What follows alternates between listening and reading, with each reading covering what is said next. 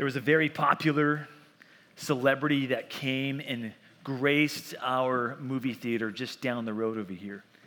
You might have heard about it. It was not all over the news like everyone was following it, but the paparazzi was taking photos and doing what they normally do. And it was at our very Aliso Viejo Town Center where the famous celebrity came with his wife. And there they are. Right there. See? They were apparently wearing an invisibility cloak and thus made it difficult for you to see who that was. But this celebrity is, of course, and at this point, the guy is no longer cool to say that you like, unless you're people like my age, in which case we no longer care what you think anymore, so we just say that we're fans of this person. But what was interesting to me was that it made its way all across different avenues of social media. I personally found out about it from Matt Daniels' Instagram feed. Cameron Richards was also pretty excited about this. And as you can tell, these massive fans of Justin Bieber were stoked that he was sitting on our seats with his wife. I don't know her name, but she was there. People were really so much excited about it that they took videos of him actually walking out of the theater. That's the guy. Those are our stairs. Look at theirs. And there's his bodyguard behind him. There's him standing at those very stairs. There's people that are excited about him standing there. She was really excited. Actual footage from Cameron Richards' Instagram here. That's what was going on right in that section. But as you can see, oh no. Here we go. As you can see, people are really pumped about celebrities, and there's nothing inherently wrong with that. The fact is that there's celebrities that we all get excited about. I mean, I'm sure if someone who you admire walked in the door, you might get all giddy, get the butterflies in the tummy, and get all like, woo, there he is, there she is. In fact, I got that way when Dr. Moeller came the first time. It's one of my heroes. I still haven't talked to him because I'm afraid to say anything dumb. Like, hello, Mr. Moeller, sir. And then accidentally spout heresy. Jesus is just a man, Oh, I don't know what he said. Just kidding. Nothing wrong with having celebrities, but there's a celebrity in our lives that you and I should constantly align our minds to and be excited about, for one thing, which is why we're studying the Gospel of Mark. I'm so excited about this because Mark gives us an opportunity to put our hearts and our minds and attention on the biggest celebrity in the known universe, the known and unknown for that matter. The celebrity that, of course, I'm talking about is Jesus Christ, which is why we're going to study him for basically the rest of this entire school year. We're going to spend the first half working through the bulk of Mark with a few brief, rest points, where we go through a Thanksgiving thing and then a Christmas thing, of course. And we'll do Revival Winter Edition, which I'm already plotting and planning. But then we're going to finish the Gospel of Mark, so help us God, and talk really about who Jesus is and why he's so important to us. He is, after all, why we're named Christians, Jesus Christ. So, we're going to go through the Gospels of Matthew, Mark, Luke, and John. We're not going to go through the Gospels of Matthew, Mark, Luke, and John. We're going to look specifically at Mark. Each Gospel has a different intention. For instance, each Gospel could be thought of as a different portrait of the same person. If I were to ask you, here's Evan the romantic. This is Evan in his most romantic state. His heart is melting inside of him. His eyes are probably shedding copious amounts of tears, and there is his beloved bride. I could also show you Evan the Mormon and ask you, is Evan the Mormon any less real than the one you just saw? I could also show you Evan the, whatever this is, Evan the guy, or I could show you Evan the future father. And I could say to you, are any one of those portraits of Evan any less real or less true than the others? And of course, the answer is no. These are all the same guy. They're just different portraits of the same guy, different pictures and visions of who he is. In this case, this one's black and white, where he's making a little baby cry. So The Gospels work a lot like the same. They're four strands of the same cord. They each tell a different aspect of who Jesus is, and they each have a different theological persuasion. They're each trying to convey something different to you. So as we work through the Gospel of Mark, what you need to understand is that Mark's intention is to really show you Jesus, the Son of God, Jesus, the suffering servant, Jesus, the one who would sacrifice himself for our sins. And in reality, you get a really human picture of Jesus in the Gospel of Mark. It's very fast-paced. In fact, John Mark, the one who's attributed as writing this text, is supposed to be a disciple of the Apostle Peter. He's the one who was trained up under his ministry. And in fact, many scholars and church history states that the Gospel of Mark is really Peter's gospel. It's from his preaching. It's from Peter's life and experience with Christ. And so Mark takes it, summarizes it, and packs it up in a very fast-paced, action-oriented gospel. Gospel of Mark uses a word euthus. And that word euthus means immediately or at once. And that word is meant to carry the gospel forward really quickly. Like I said, it's an action. If you would take this gospel and put it into a genre, it would be an action drama comedy. Kind of like Lethal Weapon, I guess. It was something like that where it moves along quickly. There's a little bit of humor inside of it, but there's a lot of action, and it's meant to kind of keep you on the edge of your seat. In fact, the Gospel of Mark was written to Roman Christians. And so Roman Christians, at this particular group of people, were not very literate. And so he wasn't expecting people to sit down and read a long excursus on the gospel like you might expect for the Gospel of John. He was talking to a group of largely uneducated, illiterate people. And so he's trying to give them a sense of this is what the gospel is about in a nutshell. And it's fast-moving, rapid pace. With that said, the Gospel of Mark is short. It's the shortest of all of them, and perhaps the first gospel to be written. We're starting to have new understanding of who Mark is in terms of what his gospel does. And the current consensus is that Mark was probably the first gospel written as early as 40 AD, but as late as 70s. So there's a bit of speculation as to when exactly the gospel itself was written, but we know it was an earlier book, or at least that's what we currently see as we understand the text and the variants and all those things. With that said, let's jump straight away into Mark chapter 1, looking at the first 3 verses. Here's how he starts. And this is the title of the book itself. And in these days, there was no such thing as a cover page. You didn't have a title by author. So this is Mark's title, the beginning of the gospel of Jesus Christ, the Son of God. Now, if you stop right there, the title itself tells you everything about the book that you're about to learn in all of the various anecdotes and the various chapters. It's the gospel. And he's not talking about his book is the gospel. It's the good news about Jesus Christ, who is the Son of God. Interesting to note that the term Christ doesn't appear except for basically 3 times in the book. This time, the middle of the book in chapter 8, and then the end of the book. Mark does this to show you that these are the peaks. This is the peak of what I'm trying to tell you. They're highlights within the book itself. Jesus is the Christ. We'll talk about what that means. And he highlights it 3 separate times in the book itself. And he says, Jesus the Christ, the Son of God. As it is written in Isaiah the prophet, behold, I send my messenger before your face, who will prepare your way. He's talking about John the Baptist here. This is the messenger who would go before Jesus to prepare Jesus' way and his ministry. That messenger is the voice of one crying in the wilderness, verse 3. And what's his message? Prepare the way of the Lord and make his paths straight. That's what the messenger's saying to everybody. His responsibility is to make sure that everybody knows that Jesus is coming.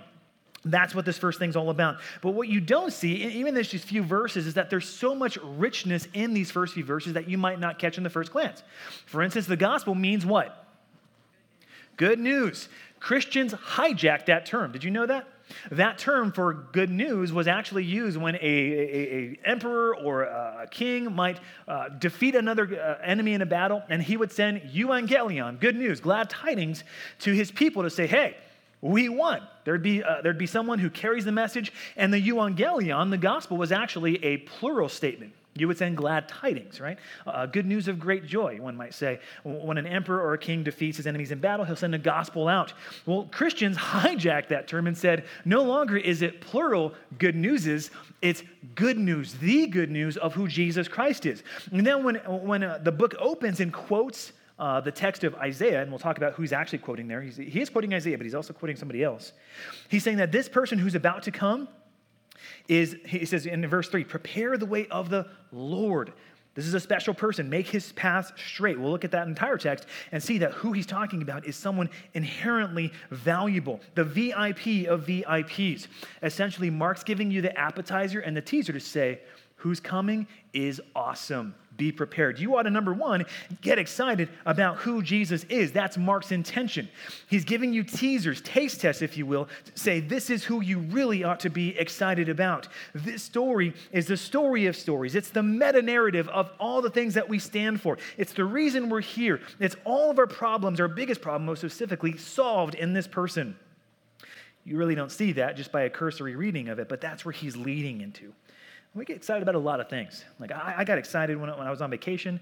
I got excited knowing that I was going to go to one of my favorite new restaurants called Slurpin' Ramen. Legit. It's in the City of Commerce. You should try it. It's amazing. If you think Hironori is good, or this I-22 over here in the town center is good, I mean, they're fine. They're McDonald's. This place over here is the steakhouse. So Hironori is good, I-22 is good, but Slurpin' Ramen, amazing. Got really excited about that. I also got really excited about, I used to be super excited about video games when I was your age. I'm actually a little younger than that. But if you follow Fortnite, you know that Fortnite just had its recent World Cup, World Championship or whatever. And the guy who won made how much money? Millions. Playing video games. I'm pretty sure he was excited. And people that were playing in that tournament were super excited as well. Or we might get excited about our favorite artists. We might get excited about a certain subject in school. And there's a lot of things that we get excited about, and they're right and good and fine, but we should be excited about Jesus. And that's something that it matures, obviously, but that kind of love for Christ and that excitement for him shouldn't dissipate. In fact, we should get excited by thinking about who he is and why that matters to us. First and foremost, let's answer the question who he is. He's Jesus the Messiah. And that's what the word Christ means. That's the Greek equivalent of the Hebrew word Messiah. That is, Jesus comes as a savior. He's a deliverer. The title Christos means that he is the anointed one. He was set aside for a specific purpose unto God. And that specific purpose is found in Matthew 1:21. Write it down. His specific purpose is Matthew 1:21. Jesus' first arrival on the scene is for the purpose of saving people from their sins. That's in fact what his name means. Jesus, the Lord saves. Matthew 1:21 says, she will bear a son, Mary, and you shall call his name Jesus, for he will save his people from their sins. Now, the application for you should be obvious. Jesus as the Savior, as the Messiah, means we have a remedy for our greatest problem, that our sins can be forgiven in Jesus Christ. Remember where you came from. Remember the sins that plagued your soul. Remember the shame that used to be yours before Jesus saved you. Jesus' suffering and death on the cross means that we can stand before God and no longer have to worry about all of the dark secrets that we used to hold inside. The cross told on you. The cross shouts, you're a sinner. The cross shouts that you're broken and are in desperate need of forgiveness. And so when we look at that, we realize that Jesus' value to us is not just that he is God, even though that he is. It's that he is the Messiah, the one who would suffer and die for our sins. Often we lose sight of that because we don't think a whole lot about our sins. We stop feeling the weight of our sins. You stop thinking about those things because often we ignore them. We put them out of our mind. We might, in a very cursory way, say, Jesus died for my sin. I don't have to worry about that anymore. It's not my issue. And I guess that's true. But when it comes to really appreciating and getting excited about who Jesus is, it means you have to reconnect on a constant basis. I am a sinner who is in desperate need of a Savior. And I can say that even now personally, as a pastor, I'm a sinner who's in desperate need of a Savior. So many times we go through life without recognizing just how desperate we are and how dependent we are. You're dependent upon Christ for the very breath you take, but for so much more than you even realize. Do you want to get out of bed and be a Christian? You need Christ to overrule your physical tendencies, your fleshly tendencies to depart from him. You guys know that hymn, prone to wander, Lord, I feel it, right? You guys know that hymn? You don't know that hymn. Okay. It's an old hymn. It's a popular one. You should listen to it. I don't know the name off the top of my head, but it's a hymn you should listen to. Prone to wander, Lord, I feel it. There's some controversy to that because they say, well, if you're a real Christian, you don't wander. And in an ultimate sense, that's true. What you've gained in Christ, you never lose. I preached to you about that just a couple weeks ago. However, A Christian is someone who also is intuitively aware that their flesh is still fallen, that you still think lustful thoughts, that you still have murderous thoughts in your heart for other people, that you're still angry, and that you're still, and in many ways, still a wicked sinner. A wicked sinner who's in progress and growing, definitely, but a sinner nonetheless. And this is why the good news of Jesus Christ makes all the difference. Because when we realize we have an atonement for sin, and we look at our sin without lying and saying, this is terrible, we realize that much more how precious and how awesome Jesus is. That's why we should be excited about that. Number two, though, not only that, he's also the Son of God. This is a term and a phrase about who Jesus is that really doesn't show up a whole lot in the Old Testament. You don't see a lot of phrases for this is going to be the Son of God. You see Son of Man, Daniel chapter 7. We'll talk about that eventually. Daniel chapter 7, that's Jesus' favorite term for himself. But Son of God is a lot less frequent. It really becomes a lot more significant in the New Testament, starting with his baptism. When Jesus is baptized, and we'll talk about that one today, but him being the Son of God means that he is uniquely qualified to draw us close to his Father. He is unique in that he is the singular Son of God and not a Son of God, not in a general sense. He is the one whom God put forth to be our mediator. There is one mediator between God and men, the man, Christ Jesus. That's why he's special. He's not just a kind of heavenly being. He's the Son of God, the one who goes between on our behalf to make us right with the Father. In Mark chapter 1, verses 2 and 3, I told you there's two quotes in there. Even though Mark says it's one quote. He says, the prophet Isaiah said. Now here's what you need to know. When he says the prophet Isaiah, he's taking two quotes, Malachi 3 and Isaiah 40, and he's putting them under the same banner of Isaiah. Did he make a mistake? No. What he's doing is a very common and accepted practice of attributing to one person who's the major prophet, the minor and the major. So he's just kind of lumping them all together. It'd be akin to me saying, the music industry says, and I fill in the blank, even though it was a specific person, or maybe there's a plurality of persons who said certain things, and I'm putting it all together. The music industry said, or CNN says, or Fox News, or something like that. That's kind of what's happening here. He's not misquoting Malachi. He's just kind of giving a broad stroke, this prophet says. Okay, so with that said, Malachi 3 says, behold, I send a messenger before your face, John the Baptist, who will prepare your way. Okay, now verse 3 is when he transitions to Isaiah chapter 40, verse 3. And what I want to show you is the full text. And this will make a lot more sense to you now. Take a look. Here's what Mark is quoting. A voice cries, in the wilderness, prepare the way of the, who is that? Lord, which is, what's the translation? Yahweh. Make straight in the desert a highway for our God. Every valley shall be lifted up, every mountain and hill be made low, and the uneven ground shall become level, and the rough places plain, and the glory of the Yahweh, Lord, shall be revealed, and all flesh shall see it together, and the mouth of the Lord has spoken.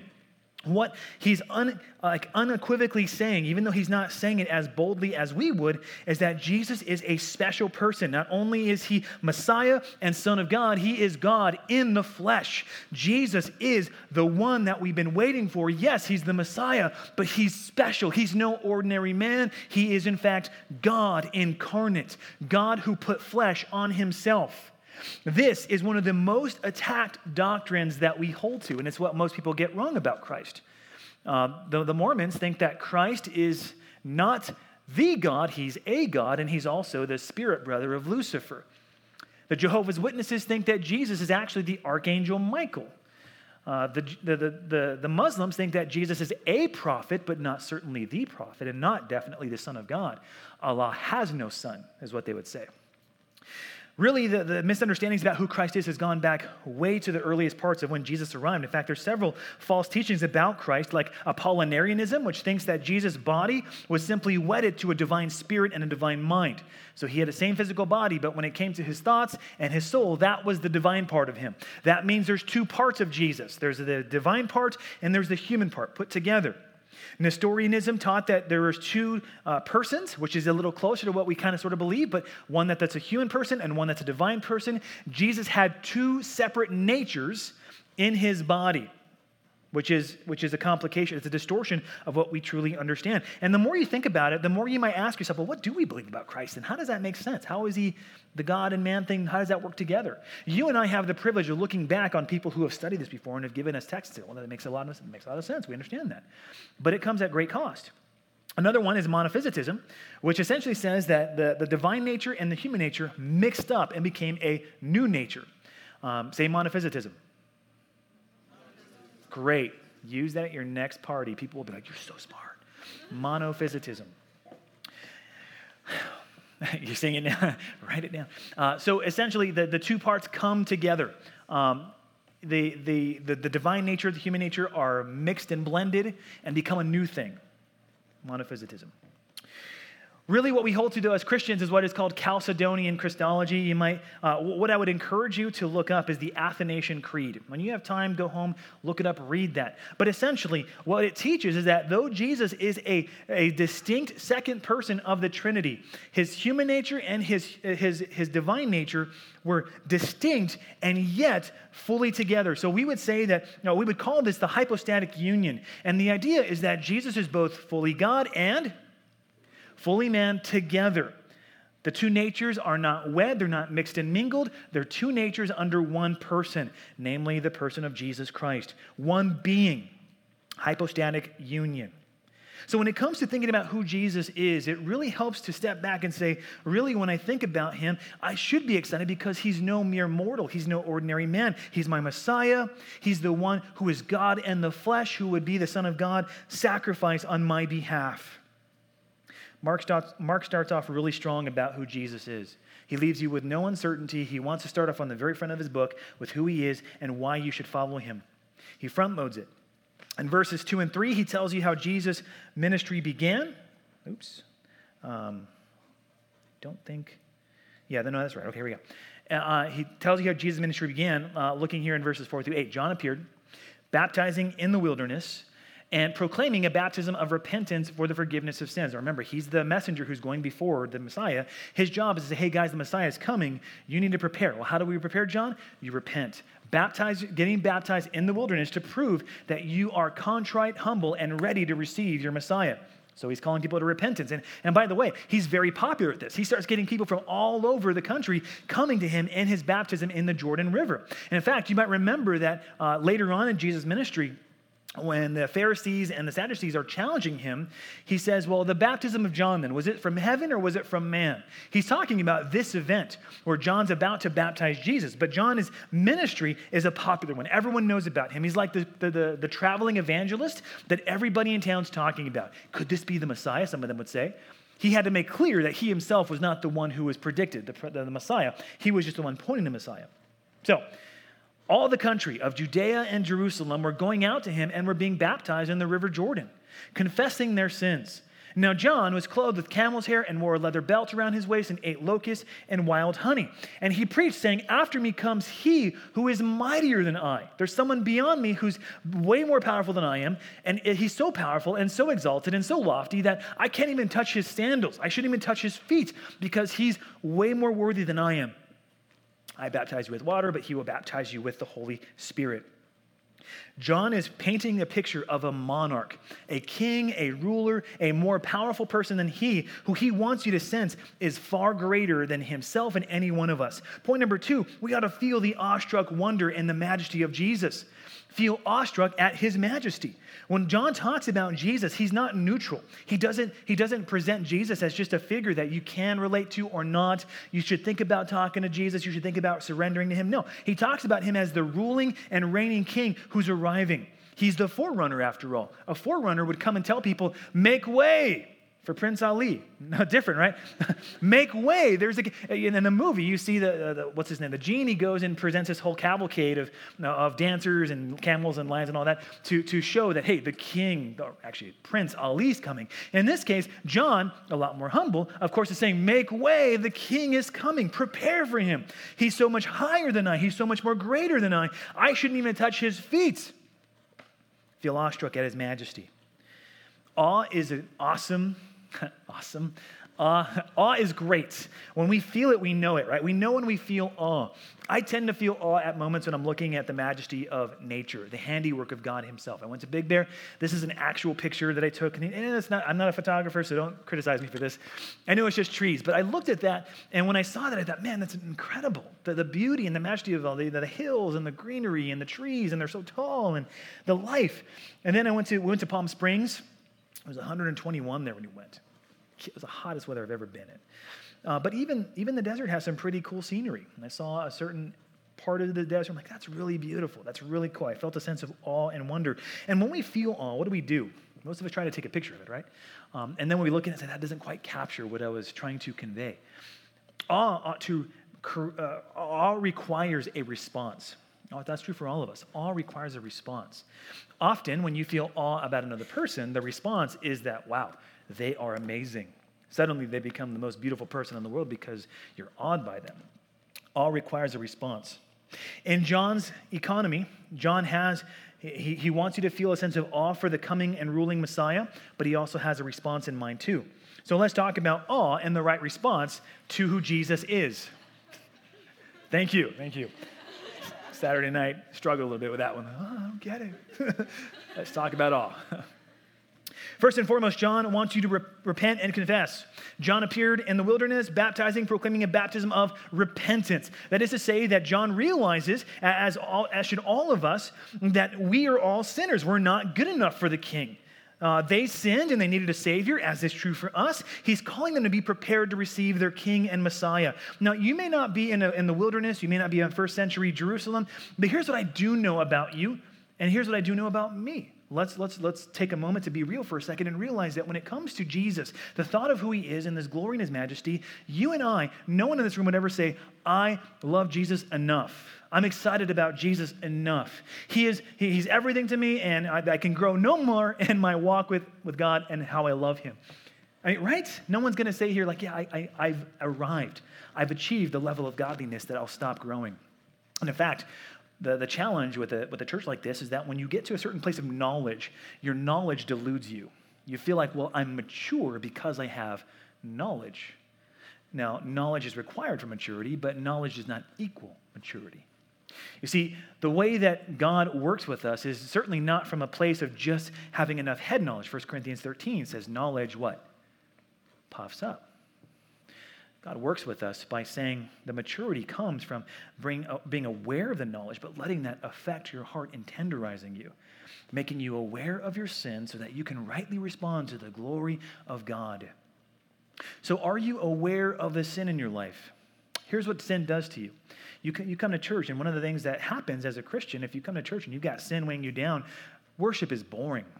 Preaching is no longer enjoyable unless there's a nugget of interest, like, oh, that was novel, that's an interesting thought. The Christian life becomes hard. It becomes like, it's like taking a normal Honda Civic and trying to run it through a place that requires four-wheel drive. You're kind of spinning your wheels going nowhere. That's how the Christian life works when you don't have an ongoing life of awareness of, I'm a sinner, I need to repent and confess and realize who God is. Repentance and confession is like, if you have mud on your windshield, repentance and confession is like wiping it clean so that you can see through again and see the full glory of God. John is essentially saying to his people, your king is coming. Humble yourself, prepare yourself by confessing your sin and forsaking it so that you can truly see who Jesus is. In fact, the Pharisees and the religious leaders struggled with this because they thought they'd arrived. Jesus said, I'm not here to heal the healthy, right? I'm here for the sick. I'm here for those who are aware of their sickness. The Pharisees saw that they had arrived. Their phylacteries were broad. They had all the standing and the religious air about themselves, and they saw themselves as no longer needing a Savior, certainly not Jesus. That's your temptation and mine too, where we think we've arrived. I know enough. I'm mature enough. I don't need Jesus anymore. You've lost your sense of dependency. And thus, you've lost your sense to say, Lord, I am so broken. Forgive me for my lust, my anger, my pride. Forgive me for my lack of sensitivity when your word is preached. Forgive me for not singing and meaning it. Forgive me for having an air of righteousness, but not the reality of it. John calls us to repentance. He calls us to realize that to understand who Jesus is, to capture the awe and wonder of who Jesus is, requires that the eyes of our heart be enlightened by God and realization of our sin, confessing that. If you want to see Christ clearly, if you want this series to rock your world, as I'm sure it will, you got to be willing to confront your sin and realize that even though you're a Christian, you might have been a Christian since who knows how long you got saved now, there's still room in your life to confess and repent of selfishness, of anger, of pride, of gossip, of slander, of dishonoring your parents, of a million different things if you're aware of it. That kind of sensitivity only comes when you read the scriptures like a child. John's description is that he wore a hairy cloak and a leather belt. Now, Bible grads who went to Sunday school, call it out. Who's he looking like in this story? Anybody? I heard someone whisper it. Say it loudly. Oh, you don't want to say it loudly, whoever whispered? Okay. John is meant to remind you of a very well-known prophet. He was called the prophet Elijah. Elijah wore the hairy cloak and the leather belt. Elijah had the reputation for being God's anointed prophet. In fact, Elijah made that the prophet's attire. If you wanted to be known as a prophet, you would wear a hairy cloak and make people know, this is who I am. But in this case, John is describing himself, where he's making it clear, I'm a prophet after the way of Elijah. And in fact, even at the end of Malachi, at the end of the book of Malachi, there's a prediction. When the Messiah is coming, I'm going to send Elijah before you. And you remember, John is asked, are you Elijah? John said, no. He said, no, I'm not. But Jesus said yes. You know what, let me, okay, some of you guys may not know how to reconcile that. John said he's not Elijah. Jesus said he is. What's going on here? Does John not know something? Okay, John doesn't know a lot of things that Jesus knows, but what's going on there? I'm going to let you think about that. John said, I'm not Elijah. Jesus said he was. Is that a contradiction in the Bible? I wonder. Think about that. Reading the scriptures like a child is what allows us to see with eyes of faith the wonder and glory of Christ. But more often, though, what we're finding is that people don't read their Bibles all too much, and I don't know what that's like in here at Compass Bible Church. I suspect that the average is higher for us. But according to this study, 35% of adults who would confess Christ in one way or another read their Bible at least once a week, but the rest, the larger percentage of people don't. When it comes to different people groups or different religious groups, you can see the statistics of who reads their scriptures versus who don't. You can look at the Mormons, 70. The highest percentage goes to the Jehovah's Witnesses. They read their religious texts far more than any other religious group, according to those who were studied and researched. And even though we have a good feeling about the Bible, we often don't like to read it. 20% of Christians have read their Bible at least once in its entirety or more. That means that 8 out of every 10 Christians on average read their Bible selectively, read different portions, but don't have the discipline or the willingness to read all of the Word of God.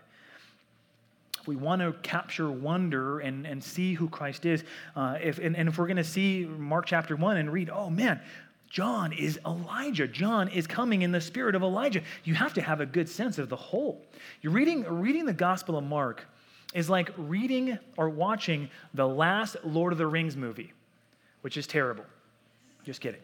If you watch the last movie, you might find it to be, oh, that's good. I like that. It wasn't as great as everyone said it was, but it was good. If you really want to appreciate the last Lord of the Rings movie, you have to read or watch the first 3 movies, right? Same thing is true with any series, with any trilogy. The gospel doesn't come in the middle of nowhere as if it's to say, this stands all by itself. It comes with history, with gravity, which means that when you're reading scriptures, you have to see that God is creating a story, a narrative that you and I get to be part of, that he's trying to invite you into. Reading the scriptures like a child allows us to see what God is doing. Lastly, if we really want to capture the awe of knowing who Jesus is, that means that we have to reflect, to think about, to cogitate, to meditate upon who Jesus actually is. John says, after me comes he who is mightier than I. He's making a plea to Jesus' strength and his power. He's mightier, he's stronger than I. And he's so exalted, the strap of whose sandals I am not worthy to stoop down and untie. Not even Hebrew slaves would unstrap sandals, according to some of the historical documents that surround this time. It was even beneath their job description. John says, I'm lower than a slave when it comes to Jesus' sandal strap. The modern day equivalent might be, I forbid you from changing my baby girl's diaper. Her boo-boo is better than you. You're not worthy to touch her boo-boo. You know, that kind of thing. And John is saying Jesus is much more exalted than I can't even touch his sandal strap. But really, if you want to get a sense of what this looks like, you could go back and read Revelation chapter 5. And look at some of the exalted language. This is the end of the game, right? This is the end of all time being wrapped up. It talks about Jesus like this: worthy is the Lamb who was slain to receive power and wealth and wisdom and might and honor and glory and blessing. And I heard every creature in heaven and on earth and under the earth and in the sea and all that is in them saying, to him who sits on the throne and to the Lamb be blessing and honor and glory and might forever and ever. And the four living creatures around the throne all said, Amen. And the elders fell down and worshiped. This is the kind of picture in your mind that you need to think about when it comes to realizing who Jesus is. John wraps it up and he says, basically, if you want to know for a fact who this guy is as VIP, let me just show you how his baptism went. And verses 9 through 11, it says Jesus came from Nazareth of Galilee, so several miles out. You see number 11, that's Nazareth of Galilee. He moves over to the Jordan, somewhere up or down the Jordan. John was all over the place, so we don't know exactly where that took place, but it's in the Jordan. Jesus comes to him. Oh, you're reading it now. Great. Okay. Chapter 1, verse 9. In those days, Jesus came from Nazareth of Galilee and was baptized by John in the Jordan. And when he came up out of the water, immediately, euthus, this is the word that he uses 42 more times in the gospel to move it along. Immediately, he saw heavens being torn open and the Spirit descending on Jesus like a dove. And a voice came from heaven, "You are my beloved Son. With you I am well pleased." This is the inaugural event of Jesus' life and ministry. Now think about this for a second. If you're at the Jordan and you just got baptized by John, you see Jesus coming. John says, that's him. I'm the one who's pointing to that guy. You see him, he gets in the water, and suddenly you see John baptize him. And then, I don't know what this looks like, but boom, something in the sky shows you that there's a special thing happening. Boom, something opens up. The heavens are torn open. And you see something lighting on Jesus like a dove. That means gentleness. It's not like a force. It's not a thunderbolt. It's something lighting on Jesus gently. And then, as if that weren't enough, that enough would be like, oh, that's interesting. But the next thing, there's an audible voice from heaven. I would imagine that this would shake the very ground people are standing on as they hear the voice from heaven. You are my beloved Son. With you I am well pleased. Unqualified acceptance and love for the Son. If you were there, and if you were so it's 2019, you were there 2019, you'd be recording it, you'd be sending it all over the place because people would need to know about this. In the same way, the first century believers and unbelievers at that point were telling everybody. It became an event. This is God's way of saying, this special guy is more than a guy. He, in fact, is the second person of the Trinity. The entire Godhead is at work for your salvation. That ought to bring marvel to your eyes and ears and hearts. Not the franchise. Marvel as in adoration, excitement, awestruck wonder, another way to put that. Jesus is empowered by the Spirit, accepted and approved by the Father to accomplish the work of what? Your salvation on the cross. Dying for your sin. The whole Trinity, the entire Godhead is at work for your good. We have so much more to say about this, and we're going to talk a lot more about who Jesus is and the fact that the Trinity is revealed in the Gospel of Mark. This is one of the best places to talk about that, by the way. The reason all of this matters is because your theology matters. The reason all of this matters is because what you believe about Jesus will impact every other facet of your life. Where you work, the kind of person you date, the way that you study, the way that you live, the kind of car you buy, the kind of food you eat or don't eat. Everything about your life will be impacted by Jesus if you believe who he says he is. If you don't accept that, that's going to have a massive impact as well. In fact, I can just take you back to 1978. I could choose a more recent example, but this was a good one. In 1978, there was a culmination of several years of a leader by the name of Jim Jones. Have you heard of this guy before? Jim Jones ran a cult. He started out as a Protestant preacher of sorts. Of course, at one point in his ministry, he said the young preacher threw down his Bible to the floor and yelled at his associates, "Too many people are looking at this instead of looking at me." So pretty early in his life, he used this as his charade to get people to follow him. But then he's like, all right, let's put this down and let's look at me. Jim Jones moved several people around different places. He ended up in San Francisco, had a great calling. He erected what is called the People's Temple. Eventually, this guy takes about 1,000 people to South America, and he builds a compound called Jonestown. This is in Guyana. I think Netflix has I haven't seen the documentary, so I'm not endorsing it by any stretch, but Netflix has a documentary about him. If you look up Jonestown on YouTube, you'll see a million different other documentaries about this guy. But he takes them to South America. And of course, as any cult leader would, he abuses them and he uses them. And there's a bunch of stuff that's salacious that I don't need to bring up. That's not my point. He gets all of these people excited about him. He says, if you call me your friend, I'll be your friend. If you call me your father, I'll be your father. If you call me God, I'll be your God. This guy was nuts. Of course, when you divorce people from the anchor of Scripture, you can say whatever you want to say. There's always going to be people that want to believe that. Came to a head in 78, November, when his compound was being, I don't want to say raided, it was being inspected by a senator or some kind of government official. Brought a bunch of people that had family and friends who were at this compound that they were desperate to bring home. They heard about the way that Jim Jones led the group. They knew that he was a leader that was abusive, and so they wanted to bring their family home. Anyhow, they get there, and all of it hits the fan. Jim Jones goes bonkers, and he does something that you probably have read about in your history books or will read about at some point in time when you look at world religions and different cult groups. He has them drink cyanide-laced punch, which of course suffocates them, and they all commit mass suicide. I told you there's about 1,000 people there. About 300 of those people were children. Children didn't want to. Some children refused to drink the punch for whatever reason, and so they injected them. Jones and all of his cohorts. The act of mass suicide was broadcast all around the world, and Jim Jones became a public figure that everyone knew about, and they said, how could this possibly happen? How could he have so much of an abusive relationship with him? How could people do this? How could they be so deceived? And really the answer is easy in some sense. It's difficult in another, obviously, but it's easy when you untether yourself to the Word of God.